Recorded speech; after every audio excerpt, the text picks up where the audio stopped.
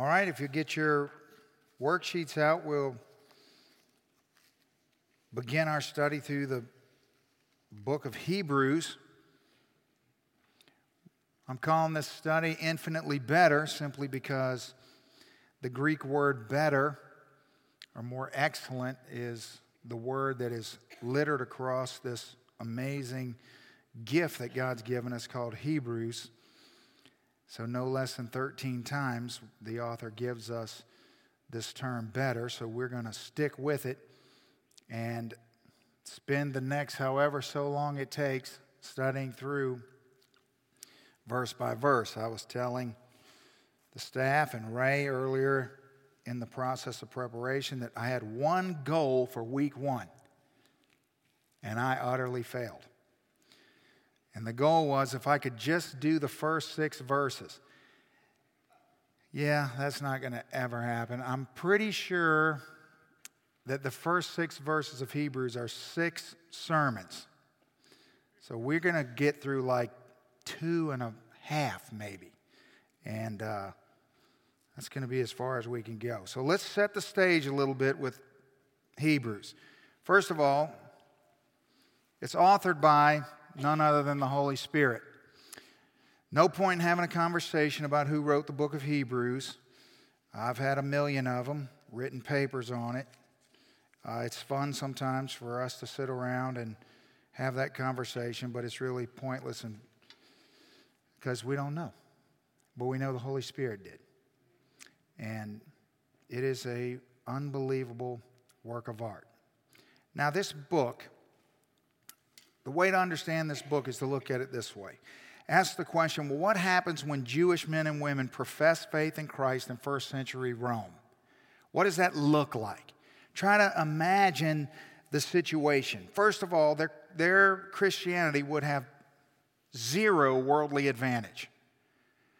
By professing faith in Christ, it would only bring hardship upon them. No Jew was embracing Jesus to the delight of their family or their friends or their relatives unless they were already converted.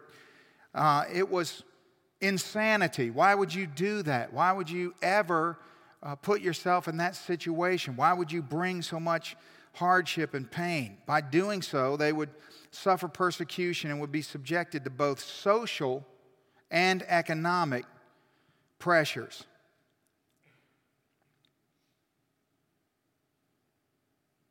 There was an extraordinary amount of pressure placed upon a Jew who defected because Judaism was recognized by the Roman government.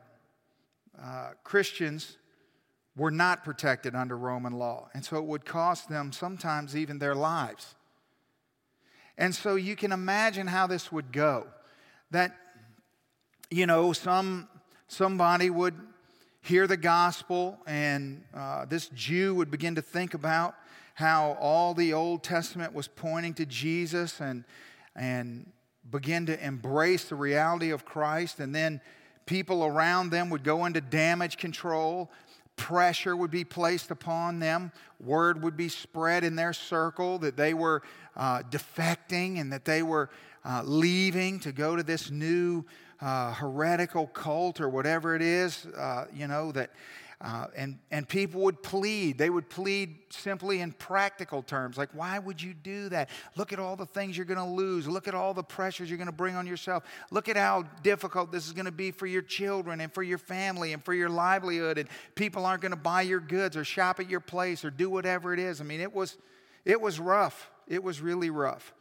Some of them would be tempted to turn back to their former ways and revert into the religious life of the Old Covenant under Moses. And this is what this book comes into. It comes into this world. It comes into this pressure. It comes into a room full of people who, some of which are former Jews sold out to Christ. Some are Jews who have embraced Jesus but who are teetering. They're perilously teetering. The pressure has begun to mount on them and build on them. And so they're beginning to waver in their devotion and wonder if they made the right decision or not. And then there'd be those who'd be seeking, who'd be curious, who'd be wanting to know. And all of this is what the book of Hebrews is going to come into and address. Now, this book is a gift from God, not only to its original audience, but to all generations to follow who face persecution and hardship for loving and following the Lord Jesus Christ. This will be a tremendous encouragement to your faith as we walk through these pages. It'll be a tremendous eye-opening experience to begin to see the uniqueness of Hebrews. It's very unique in its New Testament setting, and there's really nothing at all like it. It's going to cause us to think about things that we've never thought about before. It's going to cause us to ask ourselves questions we've never asked ourselves before. It's going to be wonderful. Now, no matter how difficult life in a fallen world may get, all a person needs to do, whatever their situation, is just reach for their Bible, open up to the book of Hebrews. And you can be reminded of many things, but here's just a few things that this book will plant into your life for your blessing. The fact that there is only one who will not only sustain you in suffering, but empower you to face temptation while filling you with joy and peace that satisfies the soul. There's only one who can do that.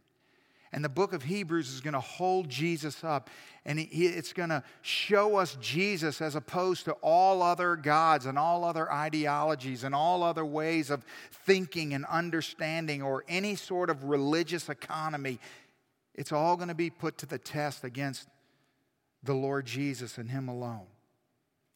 Secondly, there's only one who will equip you to make the hard choices and captivate and fascinate your mind while supplying you with a never-ending abundance of resources to meet your every need. You see, the book of Hebrews is going to pull the curtain back a bit and show us the God of Elijah that we've been talking about on Sunday morning. So let us see this God who does things in such a unique and wonderful yet drastically unexpected way. A God who could do anything, but who would choose to provide by ravens and through a widow. Just think about that. As amazing as manna from heaven is, the God we see in Hebrews says, yes, I've done that. We're going to do something different. It's just tremendous. And the one is named Jesus Christ, who is the beauty and the glory and the majesty and superiority of the all-satisfying splendor of God.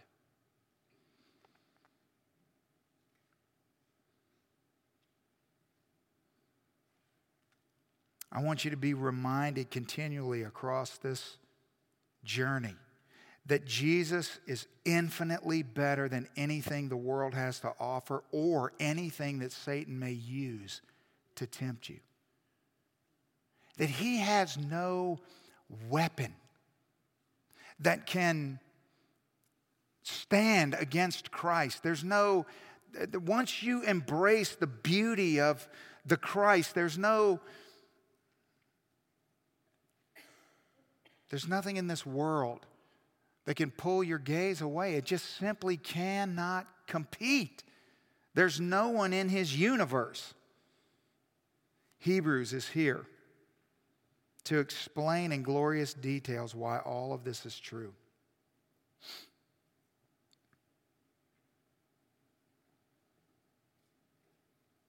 So a couple things for you to remember, not only as we walk together through this, but also as you will find yourself, no doubt, sharing the things that we talk about through this study with other people. Remember this, that we have to understand that the preacher cannot persuade anyone of the truth of these statements about Jesus. I can inspire you. I can influence you, but I cannot persuade you. I cannot ignite belief within you. That is a job well beyond my capacity. And only the Holy Spirit can do that. All I can do is to explain what they mean by painting a picture of who He is and what He's done. But in the final analysis, the Holy Spirit has to give you ears to hear and eyes to see. And that's our prayer. That He would, as we study, give ears to hear and eyes to see. All right, let's pray, and then we're going to read the first 4 verses. Father, we bow before your perfect, inerrant, infallible word. The greatest possession we possess on this earth is this Scripture. And apart from our salvation, it's the greatest gift we've ever received. And so we thank you for this living, breathing word that can activate inside of us like nothing else that's ever been or ever will be. And so, Lord, give us clarity. Help us begin to see. We want to step off on the right path tonight. So help us, Lord.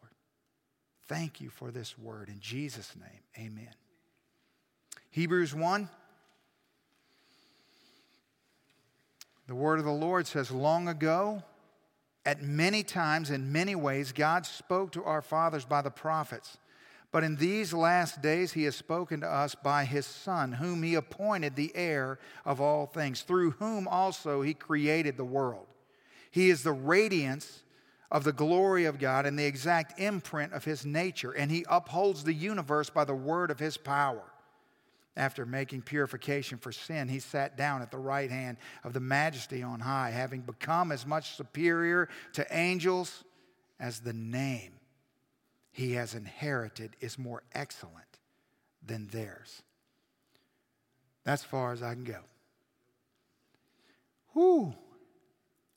You get 4 verses in, you just have to stop, have a little revival in your heart, settle down, and then jump in. So let's ask a couple questions.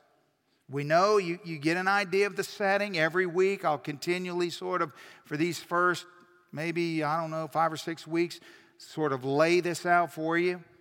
But we'll ask a few questions. So, is there a God? If we're asking that question, well, then we've got some options, but they're limited options. So either there is no God. That's an option. Or there is many gods. Or everything is God. Or there's only one God. There's your list of options.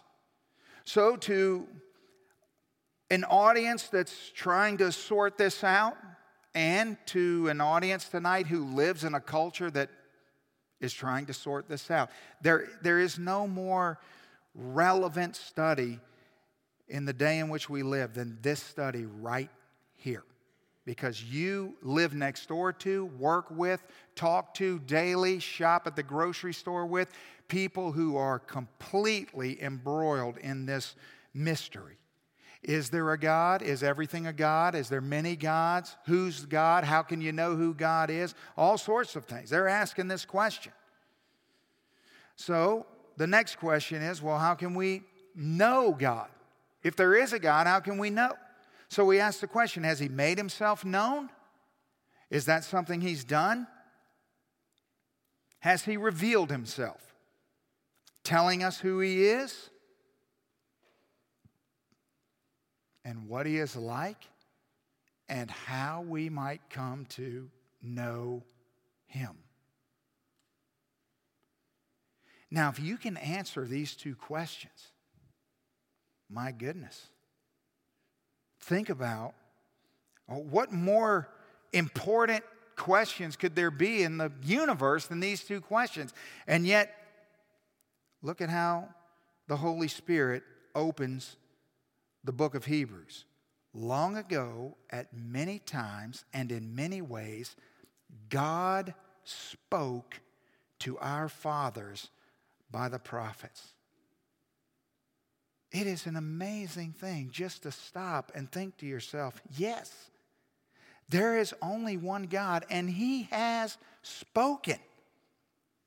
Regardless of what He has said, the fact that we can know that there is a God and that He is one God and that He has spoken is an amazing reality. But it doesn't stop there. We're told that this God has spoken at many times. Literally, this phrase, the way to understand this is in many parts. Meaning, the God long ago in the Old Testament has spoken in many parts. What are those many parts? Genesis, Exodus, Leviticus, Numbers, Deuteronomy, Joshua, Judges, Ruth. In parts, right? We have all these parts that God has spoken, that He's revealed Himself through the prophets. But He also spoke not only in many parts, He spoke in many ways, meaning by diverse expressions. We know from the Old Testament Scripture that God spoke sometimes in an audible voice or in a dream or in a natural phenomenon. And so this God has revealed Himself to His creation. He has spoken, and He has spoken in a creative way, in a not just in one simple way at one simple time, but in many different parts and in many different ways to very different people that He created uniquely, and together collectively we have this assortment of parts and diversity of ways, and we have this chronicled in our Old Testament Scriptures. But in these last days, He has spoken definitively and finally in and through the revelation of Himself in Jesus Christ, His Son. You see, that would have been more than enough if you stop and think about it. That was more than enough, but God never stops there. He goes, again, exceedingly abundantly above anything we could ask or think. He doesn't just reveal Himself in many parts and in many ways. No. He sends His Son to become one of us. And then He's spoken definitely and finally.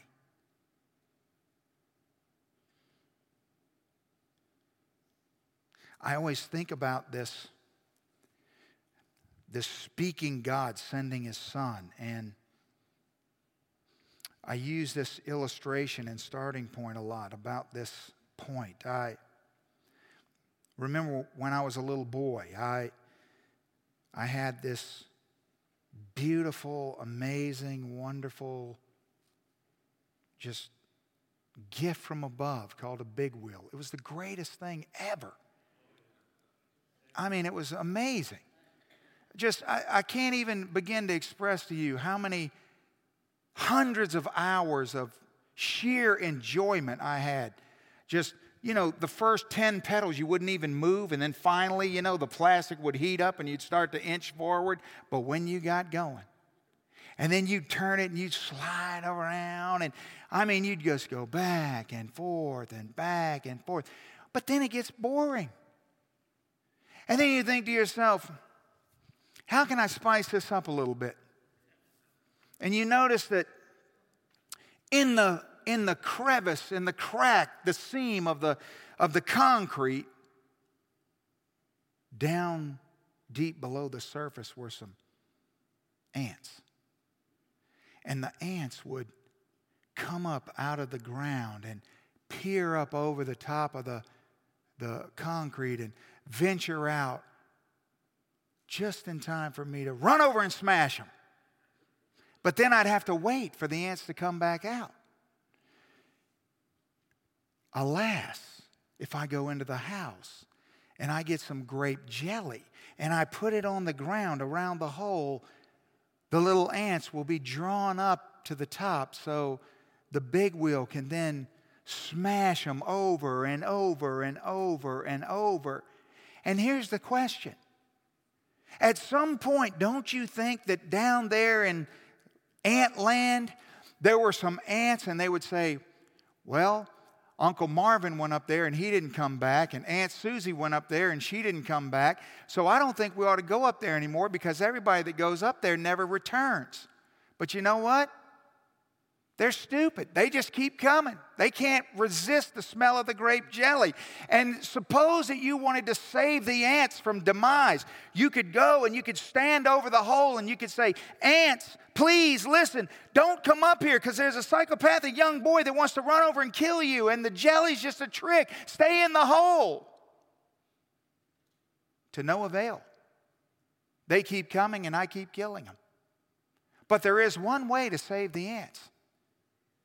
If you become an ant and you go down into the hole and you tell the ants in their own language, don't go up there or you'll die.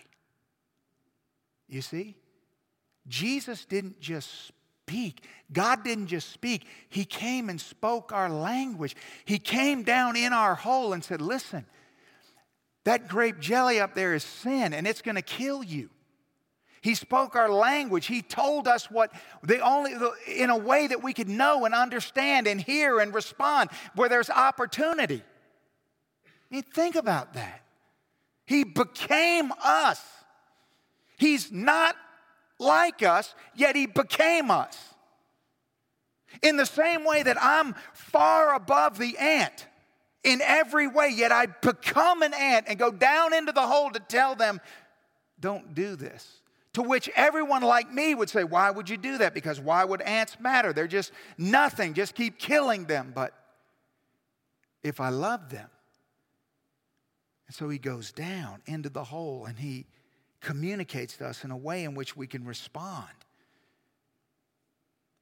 So the point is, as wonderful and instructive and multifaceted as were all the ways in which God has spoken to Israel during the Old Covenant, he has now spoken in even better terms, even greater clarity, and with finality in and through the coming of his Son, Jesus Christ. It's a whole new level. It's completely, utterly different. As wonderful and as grateful as I am for the Old Testament, and as much as I love it and cherish it, if I did not know what every page and every story and every verse was pointing to, if I didn't have the picture to hold as I read and as I studied, if I didn't know what it was all leaning into and pointing to, what it was all foreshadowing, no. Jesus has done something unthinkably wonderful in becoming one of us and speaking to us with finality and clarity. So the ramifications of this truth are huge. Two in particular. We could have listed 100, but two. Number one, we're no longer to live in doubt about the character of God. Praise the Lord. Because Jesus is the perfect embodiment and expression of his character. That's one of the things that you know, if you've studied the Scripture as I have, is that in the Old Testament, in all of its wonder and splendor, it leaves you grasping. The character of God is still elusive. You don't finish Malachi and think to yourself, I know this God. I sense what he would do in certain situations and how he feels about this or that. No. But when you finish Revelation, you got him. You know. It's there. Second of all, we no longer need to wonder about his will. Because Jesus is the perfect life lived in complete obedience to God's will. And so really and truly, as much as I'm not a fan of silly slogans and jingles and acrostics, the truth of the matter is, what would Jesus do is one of the most brilliant questions a person could ever ask. And all we need to do is open to the New Testament to answer that question, right? What would he do? Well, just ask yourself, well, what has he done? And how many times have we maybe taken for granted the blessing, the advantage, the unthinkable advantage that we have over our Old Testament saints, brothers and sisters, who will be quick to tell us in glory, oh, what it must have been like to live in that new covenant. Wow. So think of it this way. Simply put, the many times and many ways and many parts by which God revealed himself in the Old Testament were like numerous pieces of a jigsaw puzzle.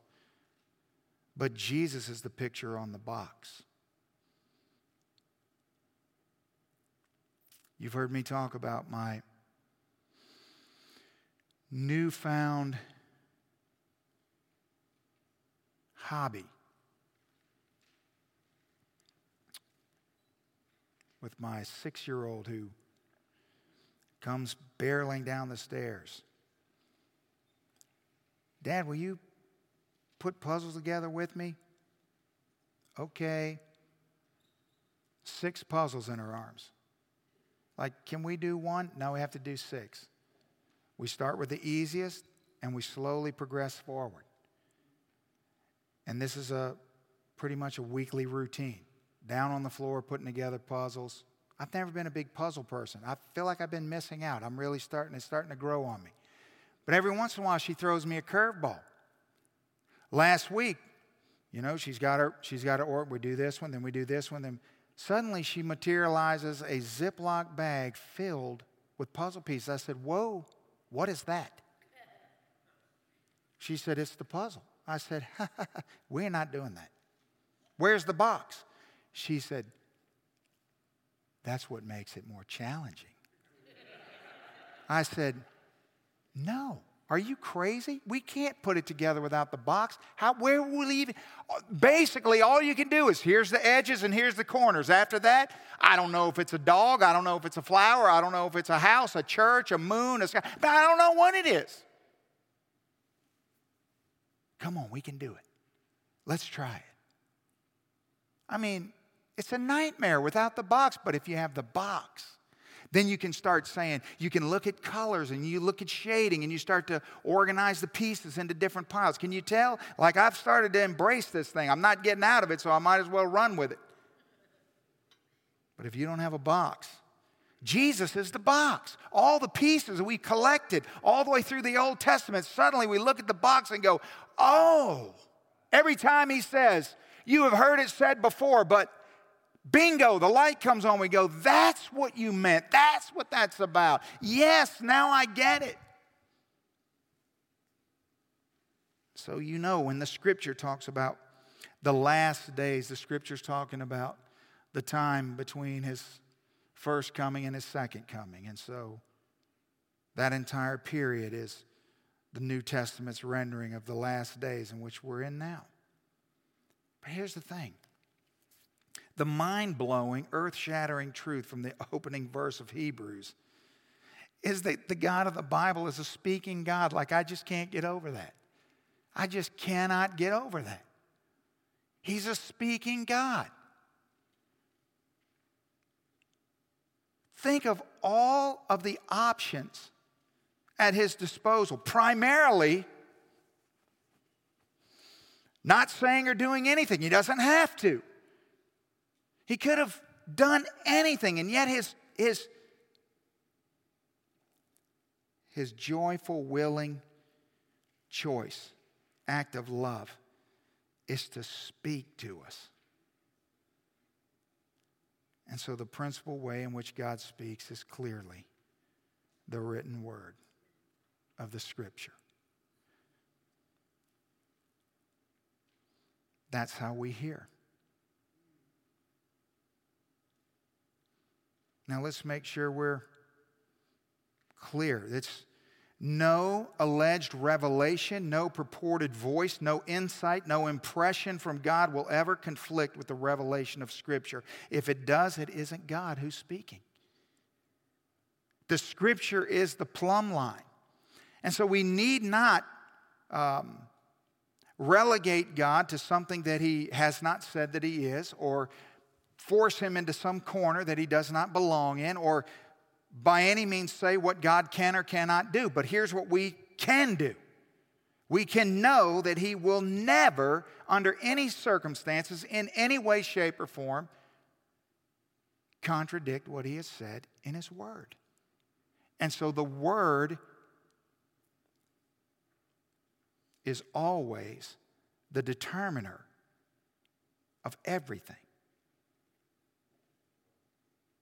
So why is Jesus better? Why is He better?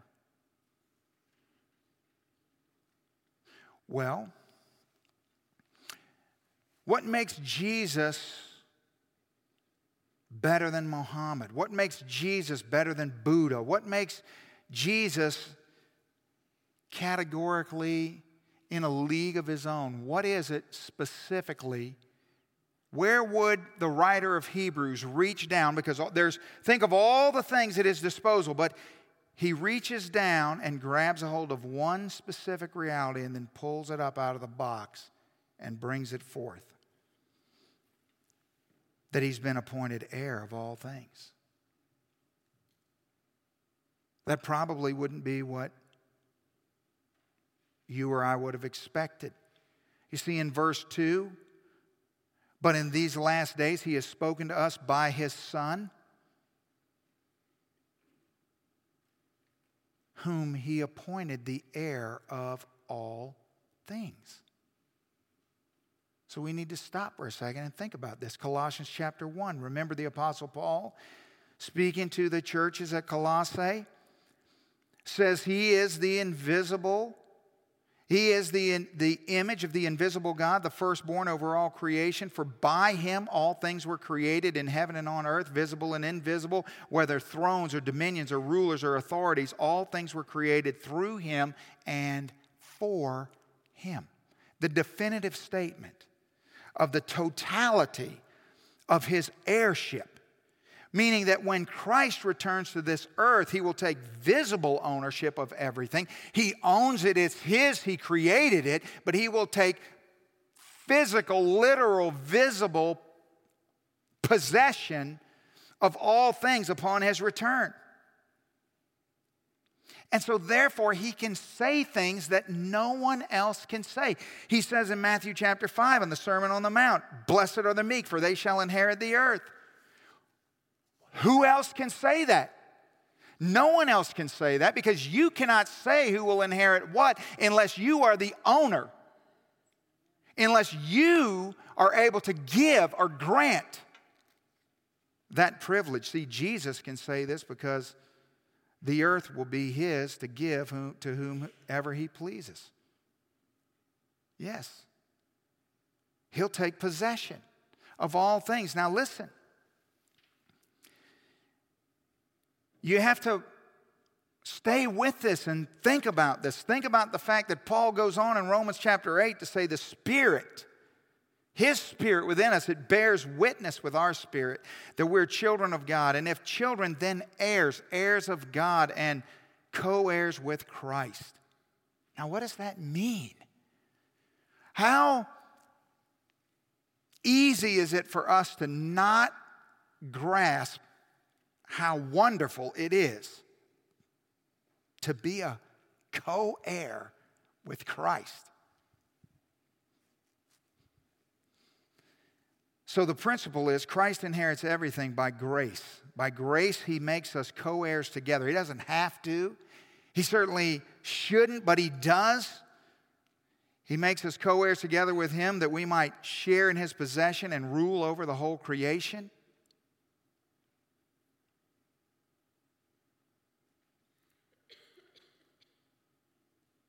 So it's all His.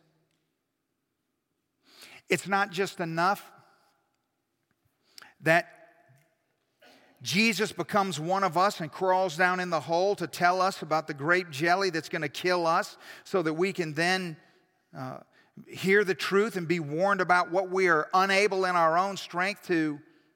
I'm just imagining somebody who came in late or is listening to this online going, the grape jelly. Yeah, well, what is he talking about? So he becomes one of us and he goes in and we're unable to, we have no solution to our own problem, no cure, no way to save ourselves. He saves us. So he saves us. He redeems us. He forgives us. But he doesn't stop there. He keeps going. He then adopts us into his family, making us co-heirs with Christ. Now, just think about this for a second. You deserve hell and condemnation. You get utter grace and total forgiveness. I impute my perfect record to you and take your broken, sorry record upon myself. And then beyond that, I adopt you into my family and make you co-heirs with my beloved, only begotten Son, Jesus, who, by the way, owns all things. And you will one day reign and rule with him. That this moment in time down in a hole worrying about grape jelly getting run over by a big wheel is going to pass, and you're going to come up to a glorious reality and live in a way you can't even imagine. It's unbelievable. Unbelievable. This reality should transform how we make use of what we have, our time and our possessions, our wealth, our opportunities, our influence. We should be people who live and steward the things that we have in such a way as the decisions that we make, the way we think about things and feel about things ought to all be leveraged in the reality that we are co-heirs with Christ. Why would you cling tightly to the trinkets of this world? They're nothing. They're nothing. They're nothing. You have an unfathomable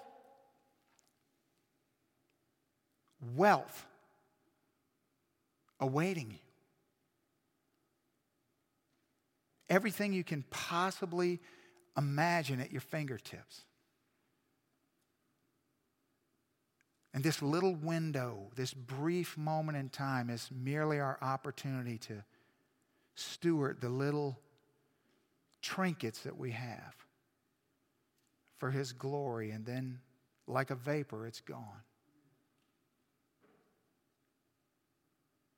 And for 1,000,000 times 1,000,000 times 1,000,000 years, we'll bask in the glory of his presence, live in the perfection of his creation as he intended, free of all the bondage, free of all the trials, free of all that.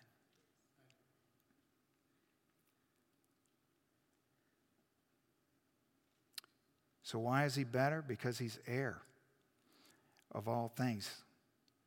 He's the one through whom God created the world. I mean, he should be heir. So the writer of Hebrews says that he's heir of all things, through whom also he created the world, meaning he has every right to be heir. He created all. Of course, it would only make sense that he would inherit everything. After all, he created everything. And so the Lord Jesus is better because he's the one through whom God created the world. Now, remember, the world was created how? By the wink of an eye, by the wave of a hand, by the thought of a mind, by the word of the speaking God. And so when we walk into that inaugural moment into the Gospel of John, we're immediately confronted with the reality that in the beginning was the Word, and the Word was God, and the Word was with God. That it's the Word. It's this God who speaks, who is he becomes the Word. He becomes it. And so every day, I want you to understand something. Every day, you have the opportunity to open up your Bible. And every time you open up your Bible, it's as if he's coming down to you. You understand that? He's coming into your world. He's coming in. And he's saying, hello. And he's speaking your language.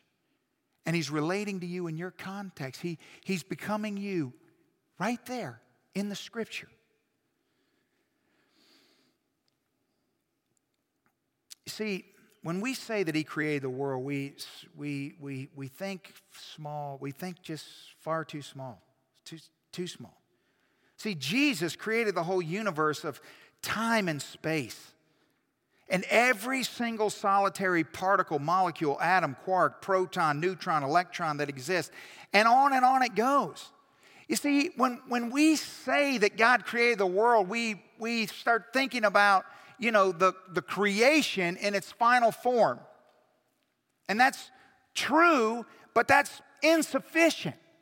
What we need to think about is the creation itself. In other words, think about the reality that Jesus didn't assemble the parts that already existed. He called them into being out of nothing. See, that no one will ever has or ever will ever create something out of nothing.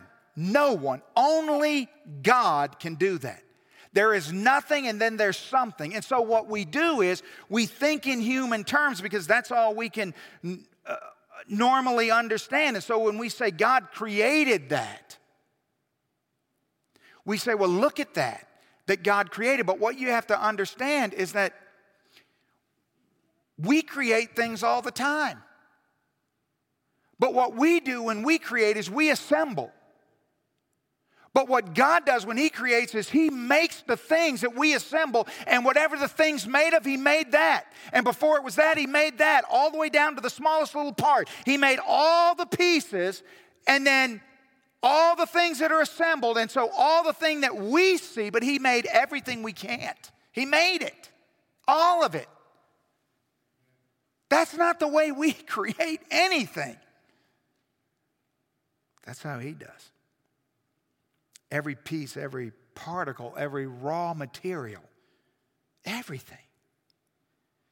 In Romans chapter 11, verse 36, the scripture says, "For from him and through him and to him are all things. To him be glory forever. Amen." It says glory. We look at things and we say,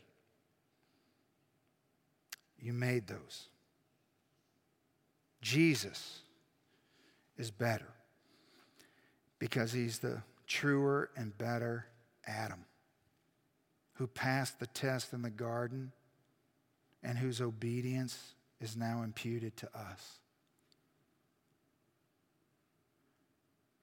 You see, the Old Testament is the story of the failure of people in their own strength, in their own wit to do the things they ought to do. It's the consequences of a dark yesterday. It's the ongoing struggle but then the new covenant opens up and dawns light that shines into the darkness that says it eradicates the old. It eradicates the old Adam is shoved aside, and the new, greater, truer, better Adam comes on the scene who doesn't fail in the garden, who erases the curse of Eden.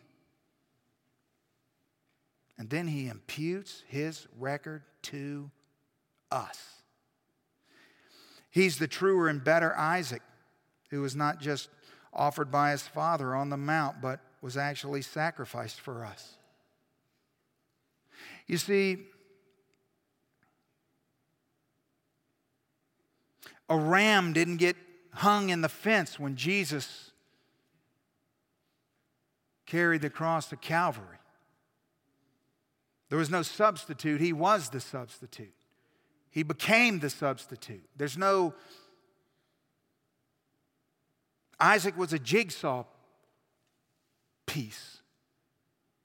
Jesus is the picture on the box that helps us see, oh, you see, for generation after generation after generation, people ask the question, what kind of man would take his son and gather up some wood and lead him up a mountain and build an altar and tie him up and lay him on it? Who would do that? And then Jesus comes on the scene and says, I will show you. I will show you. He's the truer and better Jacob, who wrestled and took the blow of justice we deserve, so that we, like Jacob, only receive the wounds of grace to wake us up and discipline us. See, he wrestled for us. The blows that we deserve, he took upon himself. And we walk freely away with the wounds upon our pride of the grace of his love and mercy. Jesus is the truer and better Joseph, who sits at the right hand of the king and forgives those who betrayed him and uses his new power to save them.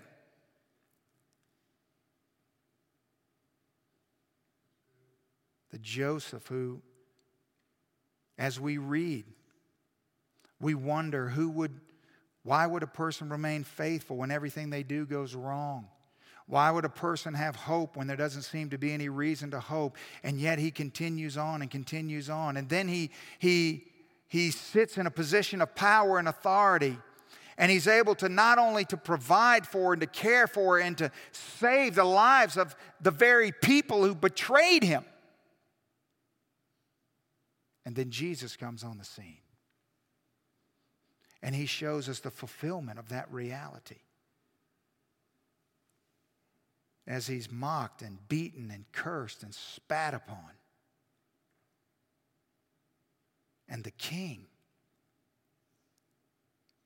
through his power, saves the people, the very people who betrayed him. He's the better Moses who stands in the gap between the people and the Lord, who mediates a new covenant.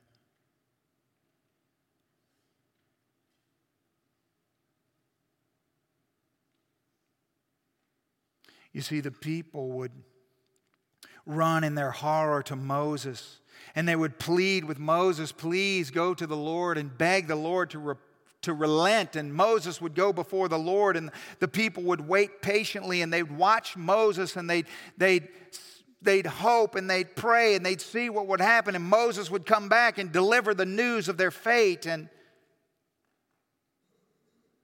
Jesus comes on the scene, and he says, I'm ushering in a new era, a new covenant by which you can now come boldly into the throne room of grace, that the inner sanctum where God dwells, where for generations men in fear and trembling would slowly walk in after weeks of consecrating themselves with ropes tied to them so you could pull their bodies out, not knowing what would happen when they entered in.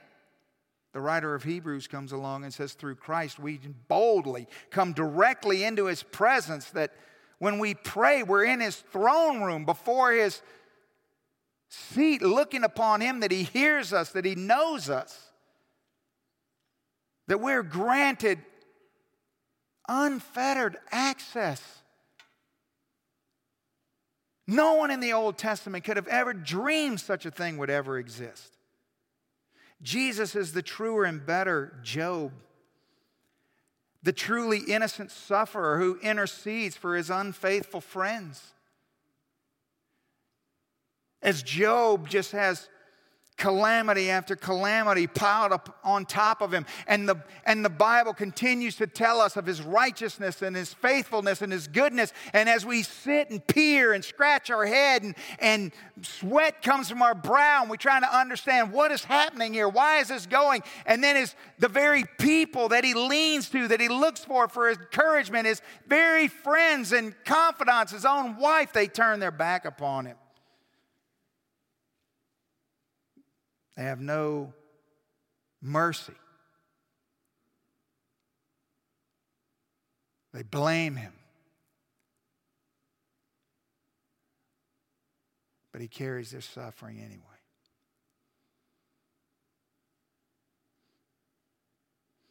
The crowd chants Barabbas. And Jesus faithfully intercedes. The very people that he called friends, that he knew, would turn their back upon him. He's a better David, whose victory became ours, even though we never lifted a stone to help him. You see, the book of Hebrews is going to show us all these things. We're going to see this picture of the Lord Jesus high and lifted up, that he's the one who gains the victory. But if you think about it, as David goes forth and slays Goliath, who are the recipients of that victory? The very people who mocked him and berated him for even going in the first place. The very people that told him to go home. Leave us alone, shepherd boy. You can't wear this armor. You can't do this. Are you crazy? Don't you see who the enemy is? And then he goes and he defeats the enemy. And who's the recipient of that? Those very people who did nothing. Nothing. They stood and watched as he single-handedly went on their behalf, just like us. He's the truer and better Samson, crushed under the weight of the wicked world to conquer our enemies and save us.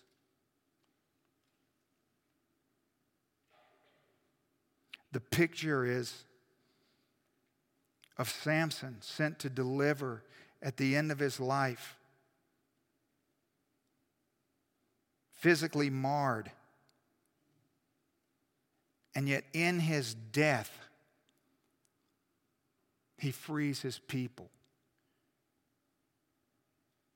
He takes down the enemy by taking down himself. It's a shadow of the great one to come. He's the truer and better Jonah, who was cast out into the storm so that we could be brought in. We're the ones who were brought in. We're the ones who are granted access. The least likely, the least deserving, but it's us. And then lastly, we'll see that he's the real Passover lamb, the innocent, perfect, helpless, slain so that the angel of death can pass over us. The picture is of a people who are in bondage and captivity, who have no hope of freedom, no possible way of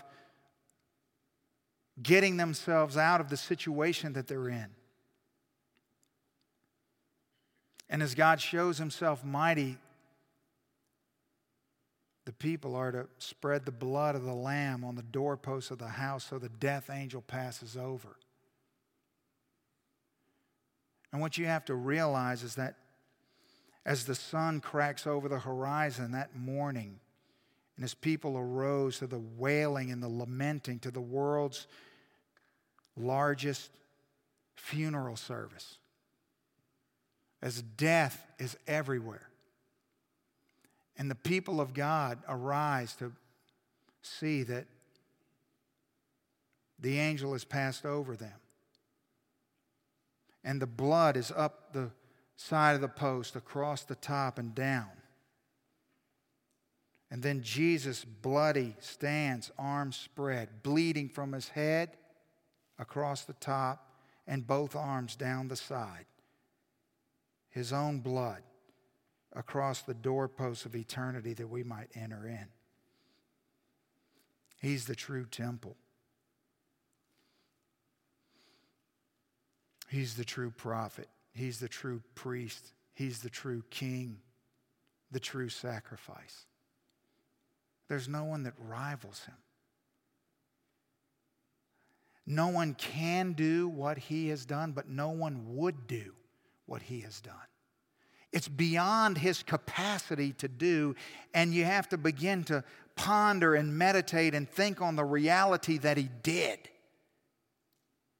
There's a lot of things I can do, but I probably won't do. Jesus, who can do all things.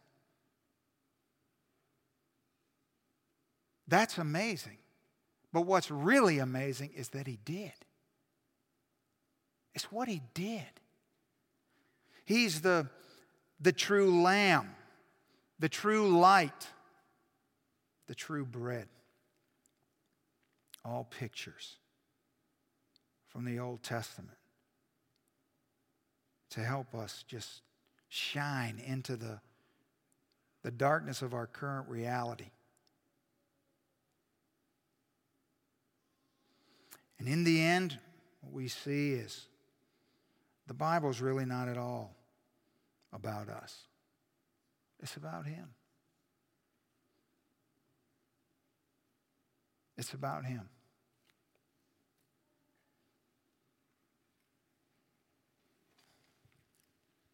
So when we begin to grasp the gravity of the Jesus of the New Testament, the new covenant, the grace in which we've been granted, the opportunity in which we have to know and understand this amazing God, trust me, it will change the very countenance upon your face. People look at you and say, hey, there's something different about you. What's going on? Something good happened to you? No, I just been thinking about Hebrews. I'm just happy. I'm just joyful. I'm just grateful. That's my God. That's my God. And once we know him, all these things that aggravate us, all these things that try to bark at us and chew at us and bite at us and try to distract us and pull us away, and